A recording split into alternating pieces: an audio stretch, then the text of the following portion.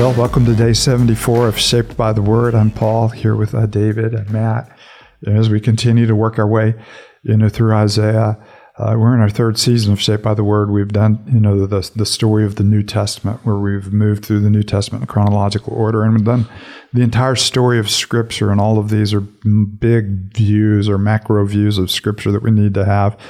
The prophets are the last, kind of third or the last fourth of our Old Testament, but they are the bridge between the story of the Old Testament and the story of the New Testament. So you find the themes in the prophets, that really began to help us see what God has done in the past, and the beauty of how all of those things are just a foretaste of what would one day happen in Christ. And so they take these vivid images, of God's mighty works in the past, and of His grace, and of His judgment, and of His righteousness, and of His desire, to gather and restore His people. And that doesn't come to us in a chronological way. If you're drawing straight lines, these are kind of like one of those bizarre independent films where you're moving from one scene to another scene, and it's hard sometimes to know exactly where you are.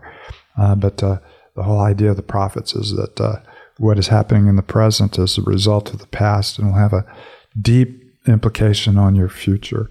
And so we are living in a lot of moments, and the one moment we need to live in more than anything else is our moment to hear the word of the prophets. It's not just a word to wicked nations of the past, but a word to wayward people in the present, and all of us, following that. So we read the last line of chapter 29, that instruction would come to those who complain. So all of us fall in that category of people who are whiners when it comes to God's grace, and we need to hear instruction. So let's humble ourselves and prepare ourselves to receive instruction from the Lord. Matt, you mind lifting us up? Yeah. Father, we do ask that you would prepare our hearts to receive your word, and we do thank you that you do a great work in us by your Spirit. And so, Father, we ask for that at this time. Thank you for being able to read your word together as your body. Would you build us up in Christ Jesus as we read, and help us to meditate and to reflect on the glories of your word and who you are. Father, we love you. It's in Christ's name we pray. Amen. Isaiah 30. Woe to the obstinate children, declares the Lord, to those who carry out plans that are not mine, forming an alliance, but not by my Spirit, heaping sin upon sin, who go down to Egypt without consulting me, who look for help to Pharaoh's protection, to Egypt's shade for refuge. But Pharaoh's protection will be to your shame. Egypt's shade will bring you disgrace. Though they have officials and so on, and their envoys have arrived in Hanes, everyone will be put to shame, because the people are useless to them, who bring neither help nor advantage, but only shame and disgrace. A prophecy concerning the animals of the Negev. Through a land of hardship and distress, of lions and lionesses, of adders and darting snakes, the envoys carry their riches on donkeys and their backs, and their treasures on the humps of camels, to that unprofitable nation, to Egypt, whose help is utterly useless. Therefore I call her Rahab, the do nothing. Go now, write it on a tablet for them, and inscribe it on a scroll, that for the days to come it may be an everlasting witness. For these are rebellious people, deceitful children unwilling to listen to the Lord's instruction. They say to the seers, see no more visions, and to the prophets, give us no more visions of what is right. Tell us pleasant things, prophesy illusions. Leave this way, get off this path, and stop confronting us with the Holy One of Israel. Therefore, this is what the Holy One of Israel says. Because you've rejected this message and relied on impression and depended on deceit, the sin will become for you like a high wall, cracked and bulging, that collapses suddenly in an instant. It'll break into pieces like pottery, shattered so mercilessly. I don't know why I can't say mercilessly. Say it, David. Mercilessly. There we go. That among its pieces not a fragment will be found, for taking coals from a hearth or scooping water out of a cistern. This is what the sovereign Lord, the Holy One of Israel, says, and repentance and rest is your salvation, and quietness and trust is your strength. But you'd have none of it. You said, no, we will flee on horses. Therefore you will flee. You said, we will ride off on swift horses. Therefore your pursuers will be swift. 1,000 will flee as the threat of one.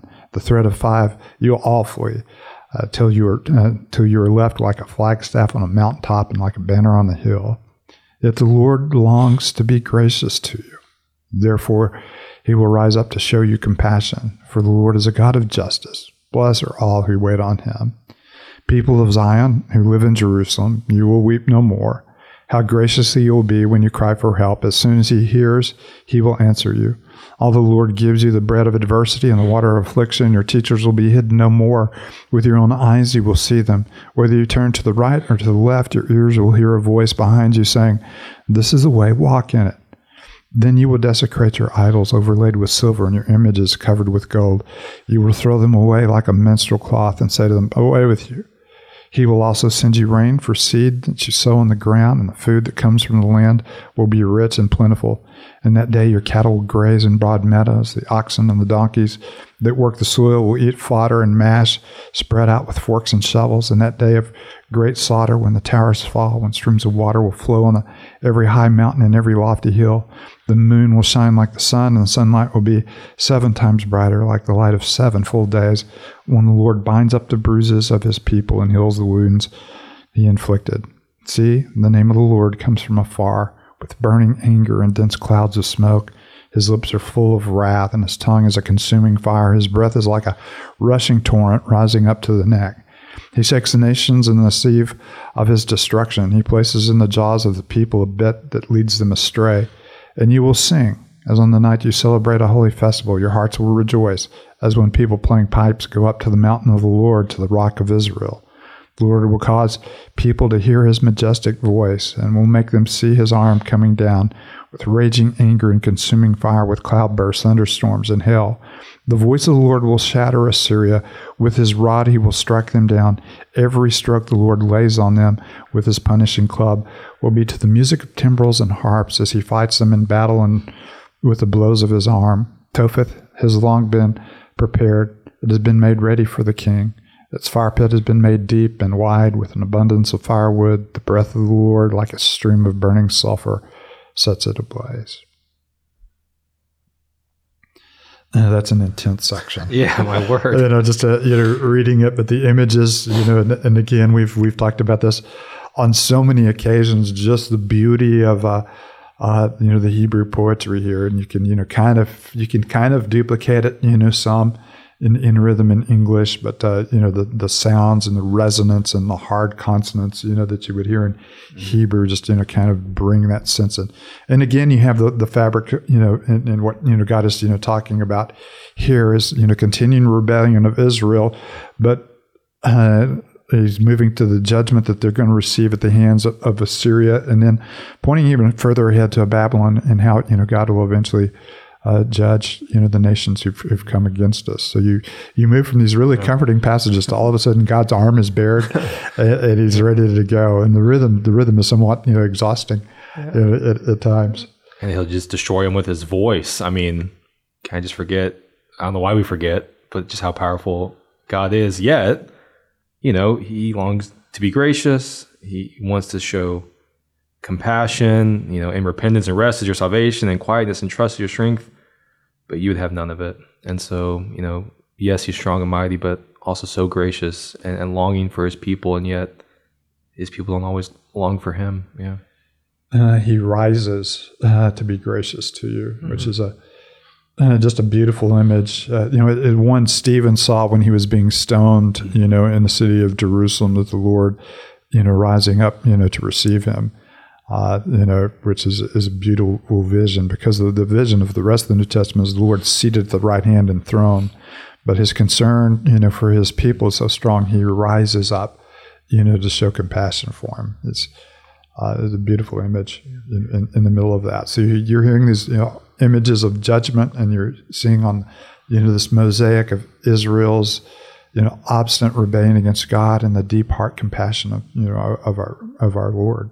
And of course, very similar to Jesus expressing this very same heart as he tops the hill of the Mount of Olives, in Matthew's gospel, and says, "At Jerusalem, Jerusalem, how I would have gathered you together as a mother hen, gathers and nurtures her chicks, but you wouldn't have it." And of course, that's the tragedy that's happening here. It's a tragedy that happened when Jesus came to his people, and of course, it's part of the tragedy in our lives as well. Yeah, and this is one of those passages that just reminds me time and time again of, why I need to return to God's word every single day and multiple times a day. Because I'm just like these people, these rebellious, obstinate people who, at times are unwilling to listen to the Lord's instruction. And I would probably say I listen to the instruction that I like and I want to receive.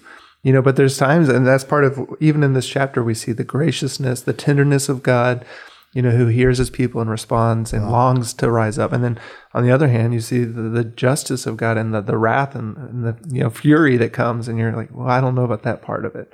But here he stopped confronting us with the Holy One of Israel. And I think there's areas, right, where we're completely fine with God speaking into those areas of our life. Give us wisdom. But then when he confronts us, we say, oh, no, that's too much. No, we really do. We love, and again, these are what is or highlighted in our scriptures and what we frame and put on our walls and put on our coffee mugs. We love, we love verses of comfort, but, God in his confrontation of our sin is being every bit as gracious as he is when he is comforting us. From the devastation of our sin, by his grace, but the fact that he is willing to do, deep heart surgery with us is a sign of his love. And of course, the writer of Hebrews, tells us if he did not, if we're not being disciplined as his children, then we need to think maybe we're not even children at all because of the way that God, works, with what he does. And of course, the subtext to this is. And it's kind of ironic. The subtext to this is all this upheaval is happening around the nation of Israel. So where do they turn for their help? Yeah. They turn to the nation of Egypt. And if there's not an irony there, the very people that enslaved us, the very people that God rescued us from, the very people, that he removed us from and brought us out, we're going to go back, during the leeks and onions. Yeah, they do have leeks and onions. So they're going back to Egypt, and there's kind of this nice little poetry here. He said, well, you pass through the desert, and there's lions and lionesses and snakes, and you're going to a lot of trouble to go into this city. And he calls it a non-prosperous city, which in the imagination of people at the time is the most prosperous city on the face of the earth. And he says, you're going past all of these dangers, and hardships, and taking these great treasures and dumping on a city that'll never profit you. And that's what we were talking about a couple weeks, a couple of days ago. We talked about you've made a covenant with death. Mm-hmm. You've looked to someone that can never be security for you. When you have to love what he says to him, this is what the sovereign Lord says. Hear this. He says, what do you do in the midst of all this? I long for you to just repent and rest in me, to be quiet and trust. Do nothing. Come back. No, that's so hard, isn't it? And then he says, no, but you ran to everything else. Yes. Yeah. And you said, no, we're going to flee. So go ahead, and I'm going to make your enemies every bit as fast as you are. And of course, I just love I love the transition, between, verse 11 and verse 12. Mm-hmm. Leave this way, get off this path. Stop confronting us with this holy God. And come on. Therefore stop confronting us with the Holy One of Israel. Therefore, this is what the Holy One of Israel says. No, I'm in your face, and I'm going to continue being your face, for your good and to restore you and to rebuild you. And it is, but now that's always the invitation of the gospel, isn't it? Verse 15, in repentance and rest. Mm-hmm. And we talk about that when repentance is not something you did once, and believing the gospel is not something you did once. Repentance is a rhythm, and belief in the gospel is a rhythm. And here it's described beautifully. And repentance and rest is your salvation, and quietness and trust is your strength. Heavenly Father, we thank you that you offer rest and you hold out your arms. We thank you that you rise to show, compassion to your people. May we not be the people that are summed up in the last part of verse 15 that would have none of it. May we, Father, respond to your invitation and receive your grace. It's in your holy name we pray. Amen.